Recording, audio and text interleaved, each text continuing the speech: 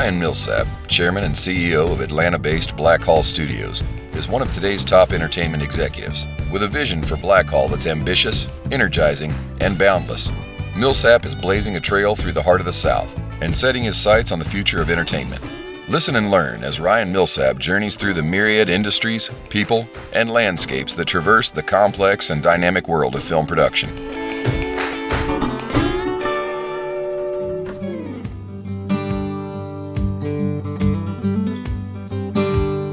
Welcome to the Blackhall Studios podcast. I'm Ryan Millsap. I got into the movie-making business by being a real estate entrepreneur, but also because I'm a big movie fan. I get a huge kick out of watching blockbuster movies that I watched being made at Blackhall. COVID-19 has put a temporary crimp in production, hasn't it for everybody? But some amazing movies will be shooting at our studios soon, and I'll have some amazing folks on the podcast. I'm also into ethics and philosophy, and I think you'll see those themes throughout the podcast. So you're wondering, where exactly does the movie business and philosophy come together? That's the journey I want to take you on the Blackhall Studios podcast. I'll bring you guests from both worlds, and I think you'll be surprised at how much philosophy goes into the world of making movies. Plus, you'll get an inside look at the new Hollywood of the South, right here in Atlanta, Georgia. Give a listen. I think you'll enjoy what you hear. I'm happy to have you along for the ride on the Blackhall Studios podcast. Today on the podcast, the tables have turned.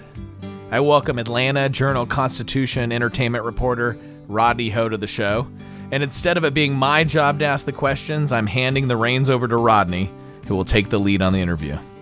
Let's see what RODNEY discovered about me and about Blackhall Studios. Thanks for listening. I'm Ryan Millsap, and this is the Blackhall Studios podcast.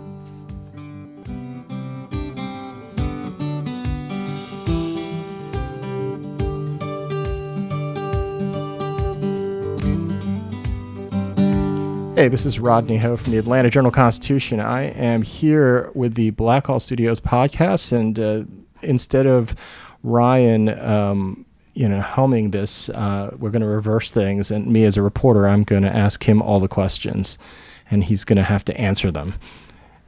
That's a threat, right? I know, it's so frightening, isn't it?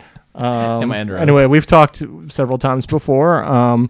This is the first time I've seen you face to face since the pandemic started. And this is only our second post COVID live podcast. Oh, nice. And what made you decide to even do this at this point? Several months into now that you're starting back up right now, right? We did podcasts all through the pandemic, all through the social distancing time, where everybody was at home. We just did it on telephones and however we could make it work, but we weren't doing it face to face. So how are things going right now? I know you got a couple projects finally back in gear here after being shut down for 3 months, 4 months? Oh, it's been really March, so April, May, June, July. Really 5 months of shutdown, and we're getting back up and running now. Yeah, I see some cars out there, so there's some pre-production going on with a couple of projects. That's exactly right. So we have one project that's coming back that was interrupted by COVID. Right. And they're starting to ramp back up, and so they'll probably be the first ones to be filming again. Okay. In September, or are they going to be able to get going soon? I think they'll be filming before the end of August. Oh, wow. Okay. Right, because their sets are built, and so they just need to get their whole production teams back up to speed. Yeah, I spoke with you during the pandemic, and you said you spent a goodly amount of money fixing things up. So quick summary on what you've done to this place to make it less COVID friendly, so to speak, or more COVID safe. Well, we've done a number of things. I was talking about this recently, and about the fact that as the pandemic has progressed, we've learned more and more about how to fight against this virus. Yeah. And some of the core fundamental things are just simply, wear masks to make sure that you don't have transfer of lung fluids of any sorts, keep social distance, and then, avoid being in small spaces where the airflow is poor, right? Right. And so those are the primary core fundamental aspects of how we as a society can fight this thing. But then what we did is we went in and we put in air handling systems called bipolar ionization. And what it does is it releases these ions into the air, and these ions are charged such that they attack the virus in the air. And so the air then becomes antiviral.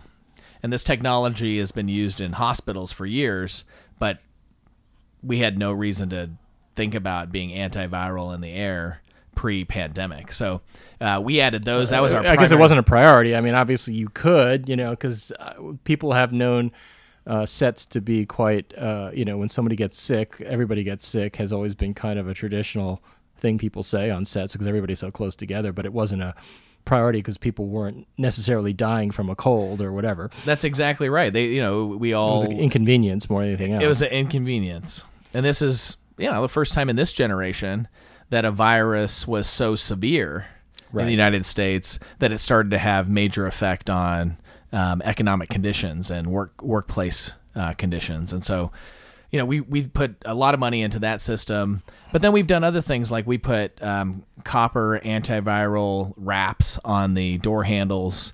We have installed touchless soap and water dispensers in all of our bathrooms.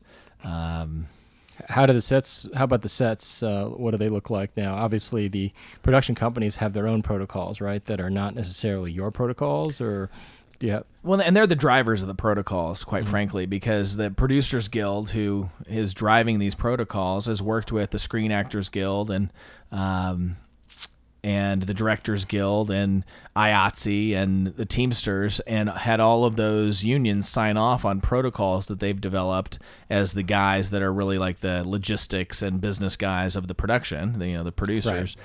And so we're largely yielding to their needs based on the protocols that they've developed because they've been working with all of the constituents in a way that we haven't. So, I mean, do you have to charge more for this in a sense, or are you in a position, do you have any leverage, Well, I mean, leverage is not something you want to apply in catastrophe. True. Right. So right now, the you don't spirit want to suddenly start selling masks for $30 a piece, right? Yeah. That's right. In this environment, it's really a how do we work together to get back to work. Fair enough. And so I haven't experienced anybody seeking to price gouge or put pressure. It feels like a very cooperative environment. Now, depending on how things change over time, things may get more expensive. It's like any sort of inflationary force. And when you have to spend more money on your product, then you have to charge more money to the end user. So I would imagine there will be some of that because we are incurring costs that we weren't incurring before.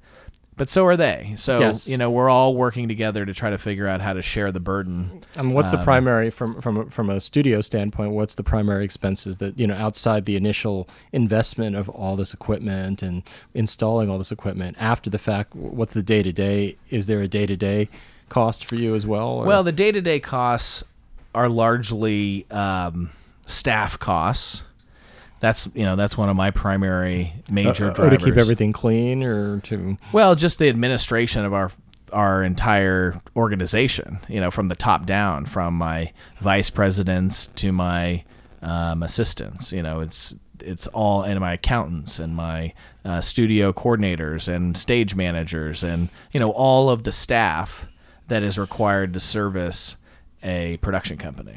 And these extra, and obviously because of the safety protocols, that adds extra duties for each person, right? So and absolutely. And do you need extra people or extra staffing on top of that? Normally? The extra staffing is largely being picked up by the productions because they're adding the staff. Like each of the productions is adding COVID staff. So right, COVID safety coordinators and correct liaisons and overseers, whatever you want to call them. Yeah. So in the past, there were however many divisions inside of a production company, from transportation, which dealt with all the anything with wheels, to makeup, right, hair and makeup, and that division of people and that labor. And now there's a new division that is basically COVID safety. Wow.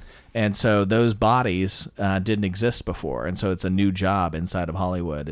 Where do they find these people? Are people suddenly becoming experts, or they have to find medical people? Or? Well, yeah, it's interesting. I was talking to a friend of mine this morning, in fact, Bren Duvall, who runs a staffing company for productions, and she said one of her primary focus in recent months has been trying to figure out where are we going to source all of these COVID compliance people. Right. Who are these people? This didn't exist before, so you got to find people. How do they get trained? How do they get licensed? What does that even mean? Yeah. I don't even know, right? I mean, that'd be a question for Bren. We could, we should ask her. But I'd be totally speculating, but I'm guessing they're pulling people out of medical. Like they're pulling nurses out and just finding people that have a background in.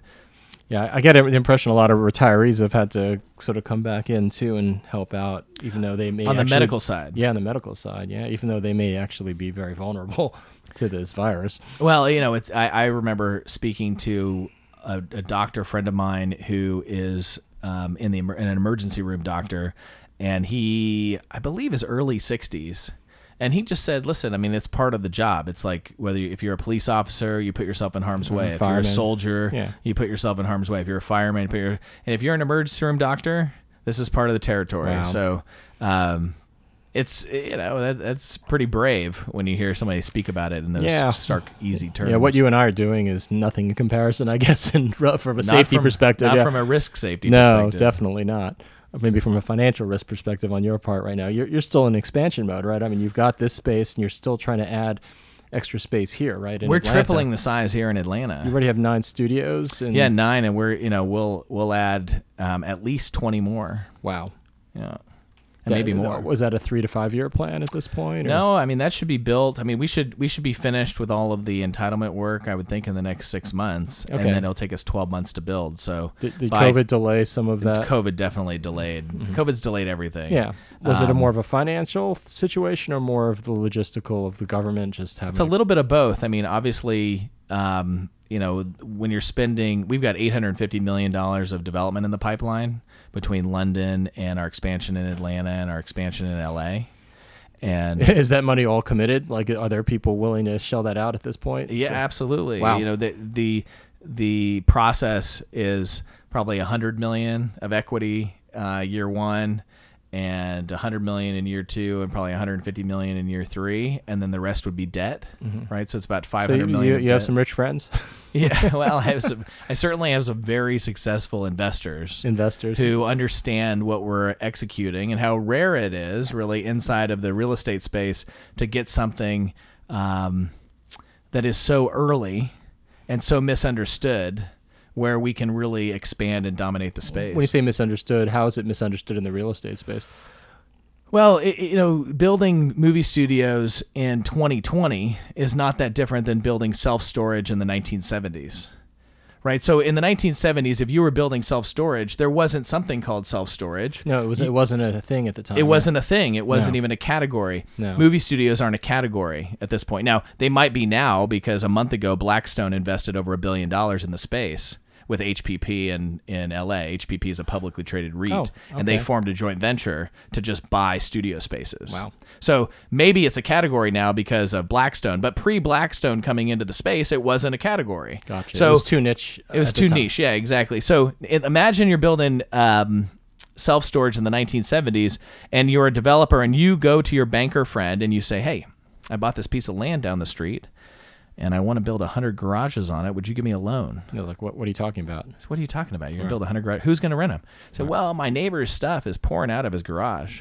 And my buddy who's a plumber says he needs extra space as well. He says, you want to build 100 garages for plumbers and your neighbor? So yeah, that's what I want to do. He goes, you're crazy. I can't make you a loan on that.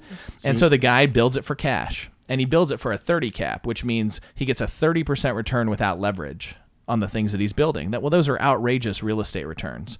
But he does it, and then he goes back to the banker with a rent roll, which is a list of all the people that are in his now 100 garages, and he gives it to the banker, and the banker says, oh my gosh, you filled up all those garages. He says, but I can't make a loan on these cash flows. These are 30-day cancelable leases to plumbers and your neighbor. Right. That's not good credit. And the guy says, I don't know what you're talking about. I got to build more. I got so much demand. And so the guy does it again. And he does it again. And by the 1980s, the bankers look at all these cash flows coming out of these garages, and they say, man, it looks like people need a lot of extra space to store stuff. Yeah, banks are laggers. They're not really they're not exactly the place to go for cutting edge. They are investments. not. They are not on the bleeding edge of opportunity. So then they start making loans on this stuff, and by the 90s, you get publicly traded REITs that are multi-billion-dollar publicly traded REITs are all just self-storage. Unbelievable. And those cash flows are trading on 4 caps, which is a 4% return without leverage. Right? So they're trading on 4 caps today, and those cash flows are still just 30-day cancelable leases to plumbers in your neighbor. And this all ties into the show Hoarders. Yeah, fair enough. It does tie into the show Hoarders. But in a similar way, building Storage Wars as well. That was also a great show, yeah. That was a good show, Storage Wars. So in a similar way, the cash flows, the real estate cash flows of a movie studio, which is all this is commercial real estate. Yes. Right? So it's just, you come from the real estate side. You're not a Hollywood dude. And correct. In that sense. So the cash flows that come out of the movie studios that we develop are just real estate cash flows. Right. And right now they're not understood because people don't totally understand this industry the way they didn't understand self-storage in the 1970s. And so over time, these cash flows will get validated. These cash flows will become felt to be permanent. And look, 10 years ago, trying to do this would have been highly risky because the tax credits were very new. Didn't know whether they were going to last. Because without the tax credits, you would not have a very good business here. So that's exactly right. But still, building these today, you don't have good financing options. The options are still somewhat limited. So it takes very sophisticated equity money, and it takes very sophisticated debt money to understand the trends enough to get ahead of the game and not wait around until it's normalized. Because when things get normalized, they get expensive. Whereas when things are not normal, then you get asymmetrical returns, right? So right now, I feel like I'm taking very little real capital risk for hugely outsized returns. Right, and at that's this stage, but that may not be the case in 10 or 15 years. Correct. Like I used to own a lot of apartments. I still own some, but at the peak after Lehman Brothers failed in 2010, 11, 12, 13. So sorry. In those years, I bought about 8,000 apartments, and those 8,000 apartments traded at higher cap rates, and they were trading at higher cap rates on lower rents than they are today. And today, the rents have run a long way, and so the rent to income ratios are much higher, right, than they used to be. It used to be that people were spending a lot less percentage of their income on their rent in Georgia. Right. So now people are spending a lot more percentage of their rent or their income on rent, and the cap rates have fallen. Debt prices have fallen too, but the margins of safety inside of multifamily are significantly less than they were when I was buying in 2010, 11, 12, 13, right? Largely driven by capital, right? So in those years post Lehman failing, capital was scarce. Gotcha. And so there was opportunity to buy things where it didn't feel like there was much downside, but there was a huge amount of upside.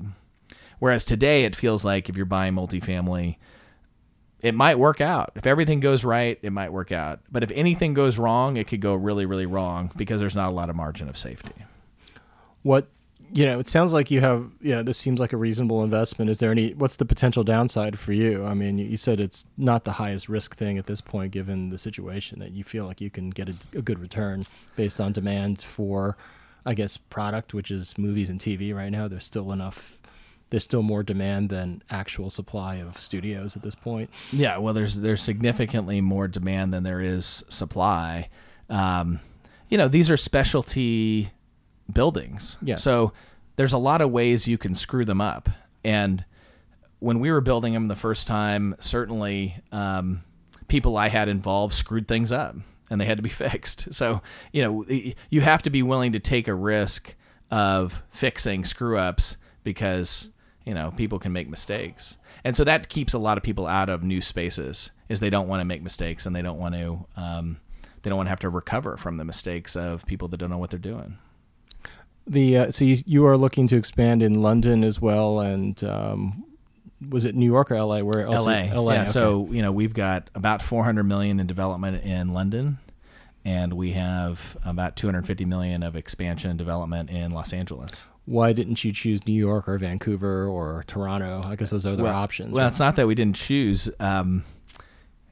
All of these places, other than Atlanta, the other cities, which are Los Angeles, New York, London, Toronto, Vancouver, those 5 other cities have very difficult, tight real estate markets. Fair. Right? So Atlanta is the place where there's the most land to expand. Atlanta, and really Georgia as a whole, Georgia can absolutely own this space if we can just provide enough stability, right? Right. Legislative stability, social stability, that we signal to the entertainment industry that we are totally committed to this space for the long term. If the entertainment industry starts to believe that Georgia is truly a stable place for this industry, then we will just explode, because there's not places to grow in LA and London and Toronto, Vancouver, any of the New York. The land is so scarce that they just don't have the opportunities to expand. So we're working on some projects, some possible projects in New York. We're working on possible projects in Canada. We've just found projects in London and found land in LA. Gotcha. And found land here in Georgia that all fits, our expansion plans. And so that's where it all fits together. Now, the hard part about all of this, even in Georgia, is that as we continue to expand in this great location that is Blackhall, 15 minutes south of Inman Park, then this becomes kind of the de facto center of production life in the state. And then everything that radiates from that has a lot more risk, because we fundamentally have such a good, strong location and scale that other people can't match in that kind of a location. So, I mean, EU Screen Gems is kind of limited in their space. There's nowhere to grow. Can Metro Studios grow at all, or maybe?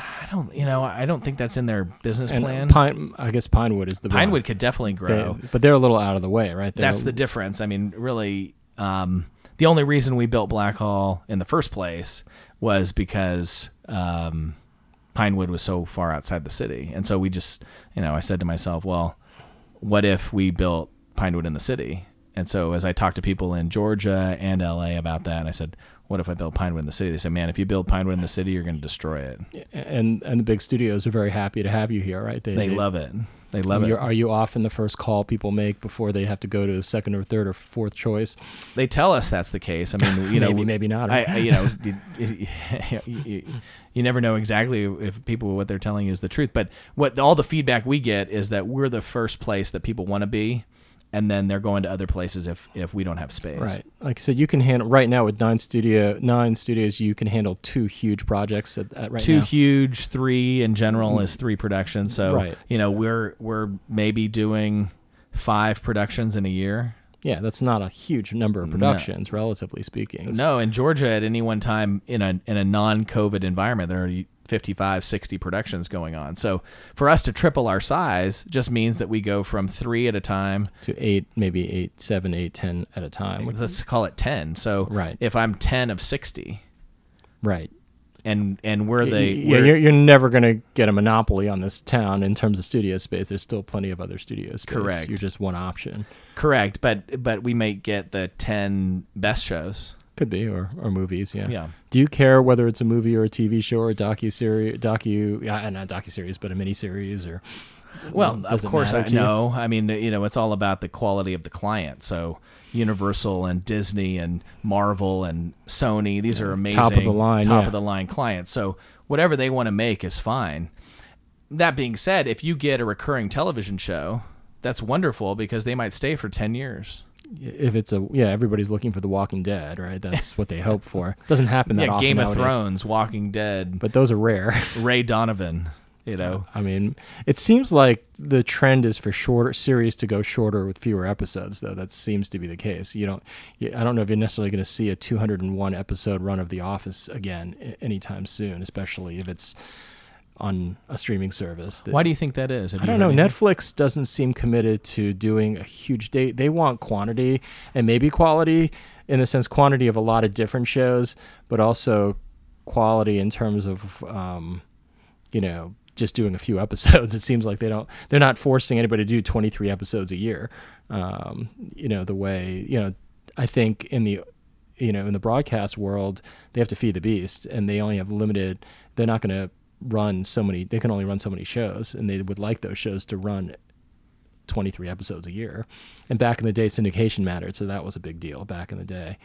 What's interesting is that it's, the most popular streaming shows sometimes are the shows that have 200 episodes. Friends, Seinfeld, Big Bang Theory, The Office. They all have a huge number of episodes, yet I don't think anything Netflix has released has gone more than 80 or 90 episodes. I think Orange is the New Black is probably their most episodes of anything they've released. It's probably at maybe 80 or 90 episodes. And used to be 100, used to be the magic mark for syndication. So I don't think anything Netflix has released would even qualify in the old world of syndication, which is weird. But that's just, they don't care. They're happy with 8 or 10 episodes a season for 3 to 5 seasons. That seems to be the norm for them. But they haven't really, at this point, developed anything that would be considered like a sitcom.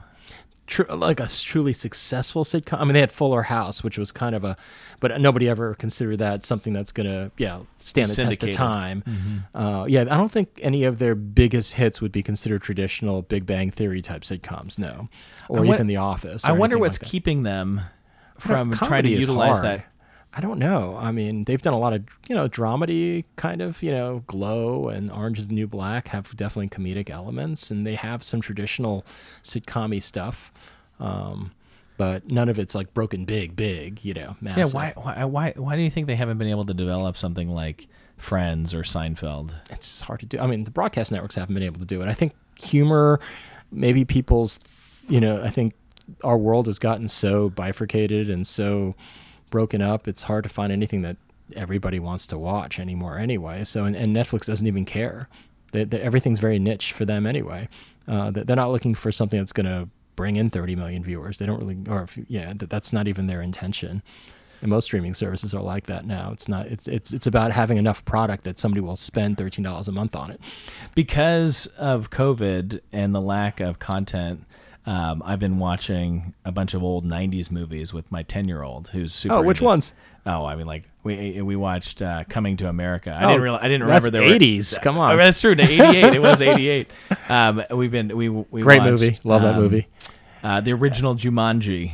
And it's funny, both movies, I guess sequels that have been shot here in Georgia. Here at Blackhall. Yeah. In fact. Yeah. So that's right, Jumanji. Did Coming to America also shoot some stuff here too, or no? That was all done. I think at Aru Brothers. Aru Brothers. Okay. Yeah.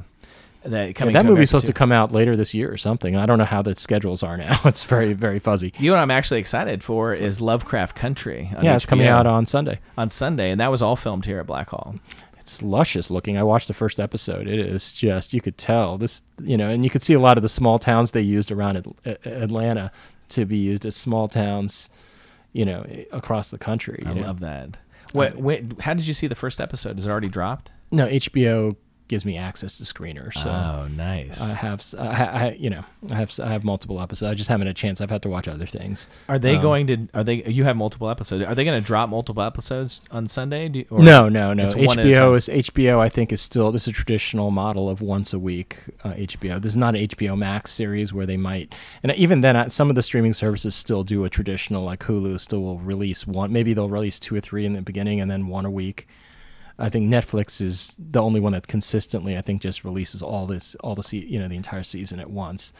They rarely split things up. I think with Love is Blind, which was an Atlanta reality show, they did split up some of the episodes. They didn't air them all at once because they wanted to build up some anticipation and some discussion, and it worked very well for Love is Blind. And that was a big deal earlier this year. Well, one of the things I've been noticing and watching these movies with my daughter is that a lot of the humor might be very difficult to get away with in the current environment. Oh, no doubt. Yeah. Right. Yeah. I mean, the humor is. What do we do with that? I mean, what do the journalists talk about when you start talking about? It's a challenge. I mean, it's part of that whole discussion of cancel culture, and Jimmy Fallon 20 years ago done a blackface thing about Chris Rock, and now he's getting crap for it. but that was acceptable, even if, you can always argue, was that really all that funny anyway? But yeah, white people dressed up in blackface a lot back in quite often, usually in a jokey way, right through the 2000s. It's kind of astonishing how much did that happen, but humor is changing, and it's tough. I feel bad for our stand-up comics and comedy writers. It's a challenge, I'm sure, to know where the line is drawn. Do you think they could make that? Remember that movie with the Wayans brothers, White Chicks? Oh, no way. I know that was like a reverse blackface thing. Yeah, that was kind of a mockery of blackface, I think, the whole concept of it. I thought that movie was hilarious. Yeah. But that couldn't be made today. Do you think? I mean, I don't know. Good question. I don't know. I'm not the person. You could ask your buddies in the production companies what they think. In cancel culture, are black people allowed to dress up like white people? Good question. I mean, that was a classic Eddie Murphy skit too, back in the SNL days in the '80s. There was a funny skit where he dressed up as a white person, and then he found out that white people had all these benefits he had no idea about. Well, in Coming to America, he plays Saul, the Jewish guy who hangs out at the barbershop. That's true. He does. He plays everybody in the barbershop. Well, no, Arsenio Hall plays one of the characters. Oh, that's true. But he plays like 4 characters, right? Yeah, that must have been a shooting nightmare. Talk about that must have taken days to piece that one scene together. He was fantastic, though. I mean, early Eddie Murphy. Oh, he was classic, yeah. And Coming to America was just absolutely brilliant, funny movie. Absolutely hilarious. But you're right. Lovecraft Country is just an interesting hybrid of horror and a little bit like the Green Book or something, because there's even a guy who apparently, does a Green Book type book in the movie, on the TV show, I mean. And it's set in the 50s, well, because it's Jim Crow era, right? Yeah, so it definitely, but there's also this horror element to it too. So it's a kind of an interesting hybrid. But is it horror like Get Out, or is it? I haven't gotten to that point yet, but it's not. Yeah, is it grotesque? More like it's probably more subtle horror. Yeah, it's like suspense. Yeah, suspense horror with just a little bit of blood and scary stuff. Yeah. Although I remember when they were here walking into one of their sets, and it was torture equipment.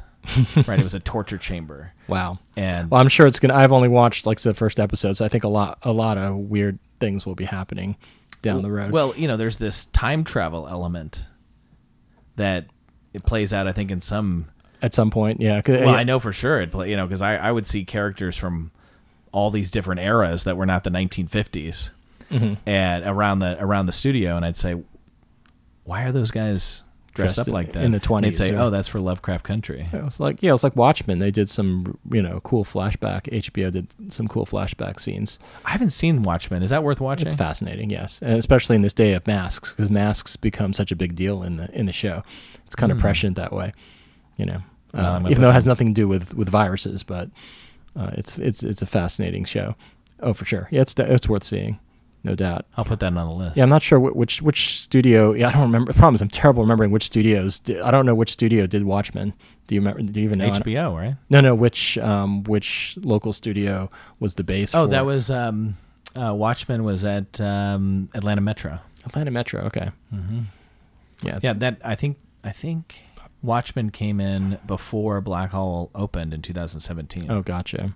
And is Red Notice the Netflix show with The Rock at Atlanta Metro as well? Yeah, he was almost done, right? And when they had to shut things down, so I guess they have to go back and do whatever they didn't finish. Well, and he has such a tight schedule.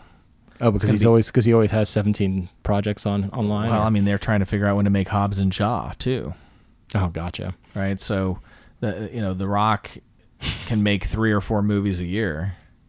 He could, under normal circumstances. He's making, we're not in COVID, right? But he's in a normal world. He's making 3 to 4 movies a year. Insane. I don't know how that guy does it. He's a machine. Yeah. How does he have time to work out and stay in shape? I don't even know how he does all that. That is childhood trauma. The only way you have that kind of motivation, that kind of workaholism, is maybe resolved childhood trauma, but born from childhood trauma nonetheless. All right, you're gonna have to talk to The Rock about that one. I don't know anything. So. I bet he would tell us. He seems like an incredibly open guy.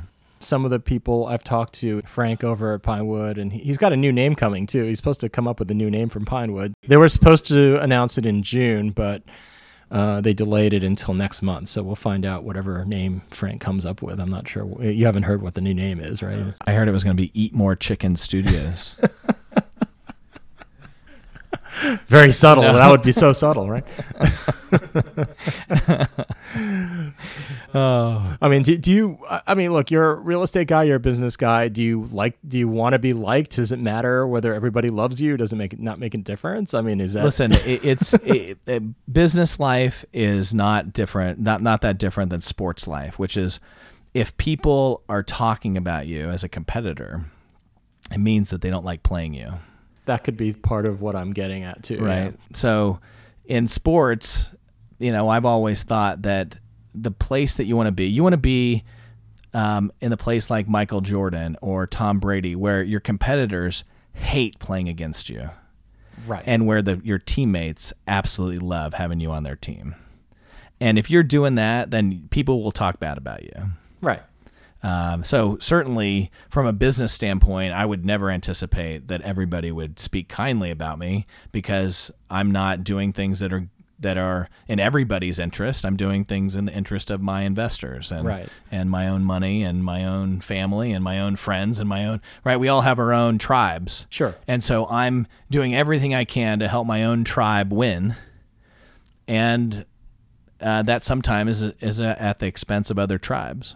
Are currently two different groups representing, I guess, kind of lobbying groups for studios here. Why are there two? I was always trying to figure out why isn't there just one in this town right now. I think that complicated. I think that's a politically complicated thing about early movers and late movers and smaller studios and bigger studios and then are the priorities of a smaller studio different than a larger studio in any way, or not necessarily? I think then that just comes down to like ego and politics and all of the things that humans face when they are trying to band together.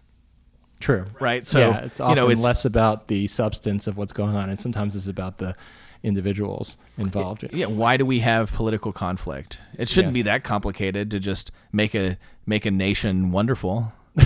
If it was just about policy in and of itself from a purely straight objective standpoint, take all the emotion out of it. If we were all Spocks, sure, it'd be great. If we were all Spocks, then that would work. If it's just pure logic, but we don't live in a logical world. And I guess social media makes it so that everybody's inflamed and annoyed.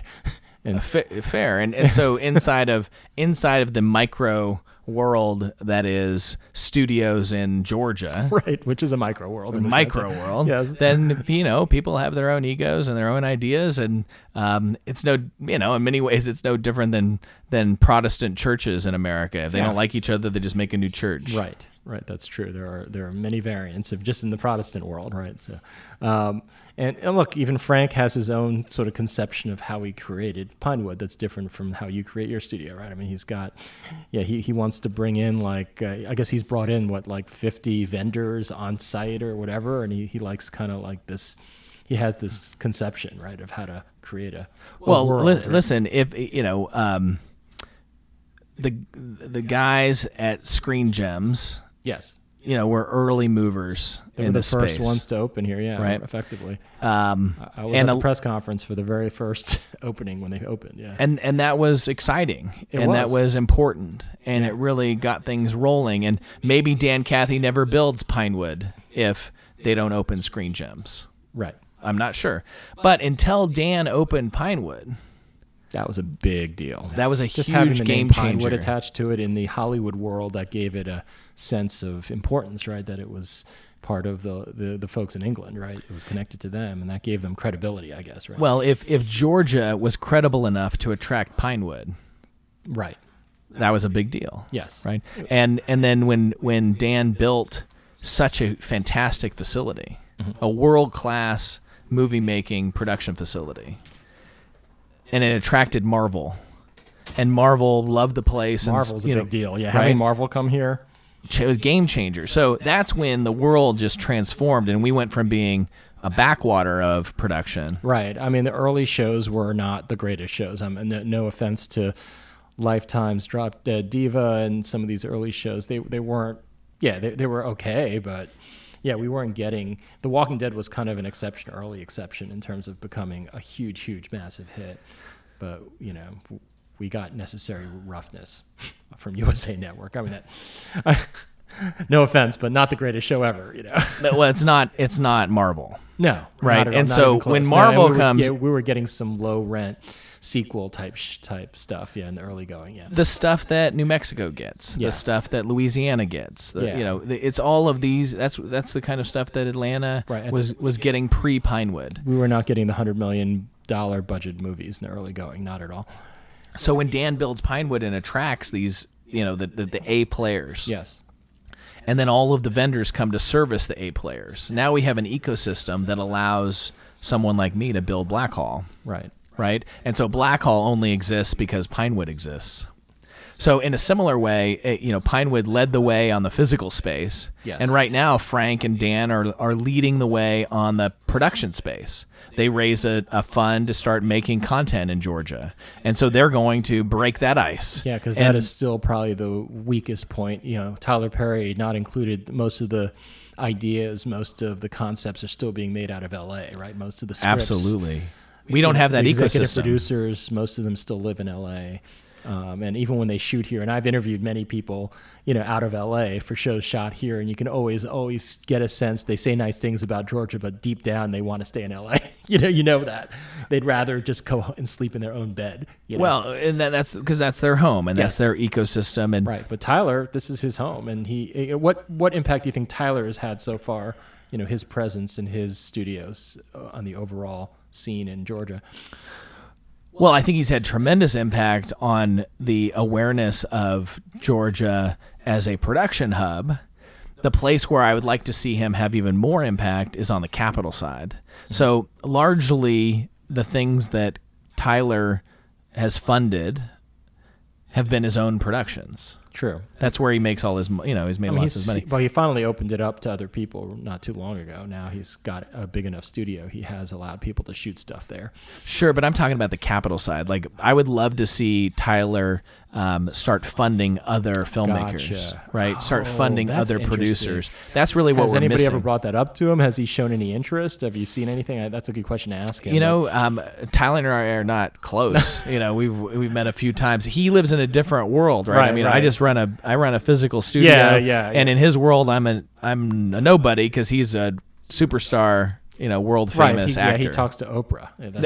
Right. So that's his peer group is Samuel L. Jackson and Cicely Tyson. Yeah, so I'm not getting a lot of his ear time. That's fair. But that's not a bad idea for him to, if he wants to sort of, and some of his former, like Aru, he had worked with him, and Roger Bob started a production company. He had worked with him. So a lot of the people he's worked with have been seeded into other worlds. But like you said, he hasn't done it on a grander scale. Like he hasn't said, here's $50 million for me to help these other people develop whatever. Right? I would love to see him say to Ozzy Aru, yes, here's $50 million, make Latin content. Wow. Right? Make the Latin studio. Right. That is like the Tyler Perry. The way what Tyler Perry is to the African American content community. Let's make Aru Brothers into the Latin version of that.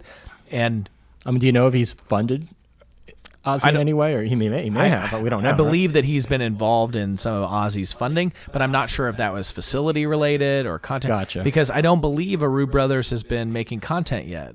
Not themselves. No, not. They're still. Yeah, people are on the set doing stuff. Yeah. So they have a facility the way we have a facility. Yes. They've talked about it. I've heard them talk about it quite a bit. I don't know how far along they are. I would love to see that happen, right? That's what we need. We need more people that are taking Georgia money and putting it into film and television and having that money make a lot of money. You're more of a real estate guy. Are you less inclined to do that yourself because that's not really your strength? Or well, really my strength in real estate is investments and finance. Right. So there's all these different elements of real estate. Right. And my strength is seeing things early or or imagining things in new ways. But then I might bring guys on who are construction experts, or I might bring guys on who are legal experts, right? I'm going to bring people on in all these different capacities. In a similar way, we will eventually grow into a production studio, and my role in that will be to make investment decisions, raise money and make green light decisions about concepts and ideas and intellectual property, but I won't be involved like at the filming level. Right. You're going to hire all the best producers. You're not going to be spitballing ideas for the next sequel of, I don't know, Star Wars or something, right? Well, I mean, I might be involved in the ideas phase, right? The intellectual property phase. That's where I could add a lot of value, That's true. right? I mean, I make money as a businessman, but really that's not my essence. My essence is a lot more poetic than that, right? So I often feel like a more poet, priest, philosopher kind of a soul that's masquerading in the business world, and yet those elements of my personality might actually be my superpower in the business world.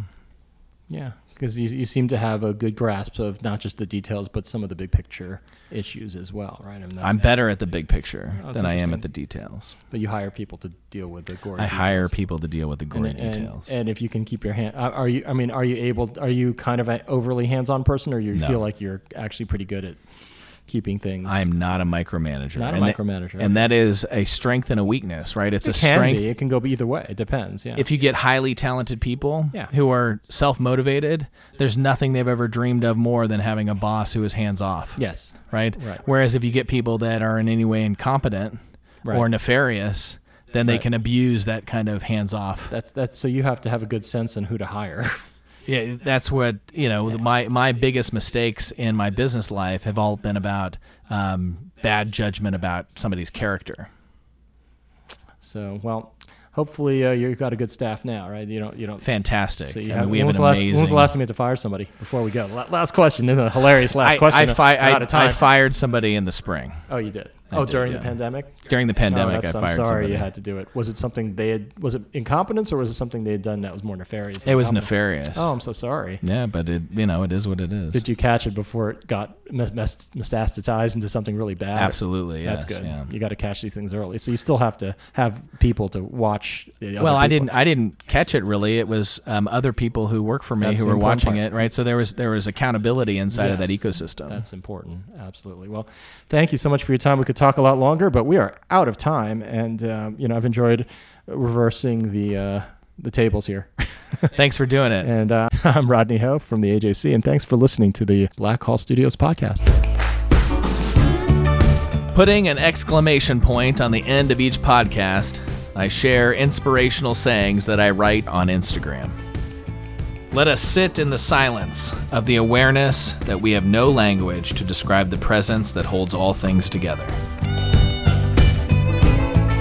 Thanks for listening to the Blackhall Studios podcast with Ryan Millsap. We want to hear from you. Find us on SoundCloud, iTunes, or Spotify. And follow us on Instagram at Blackhall Studios and at Ryan.Millsap.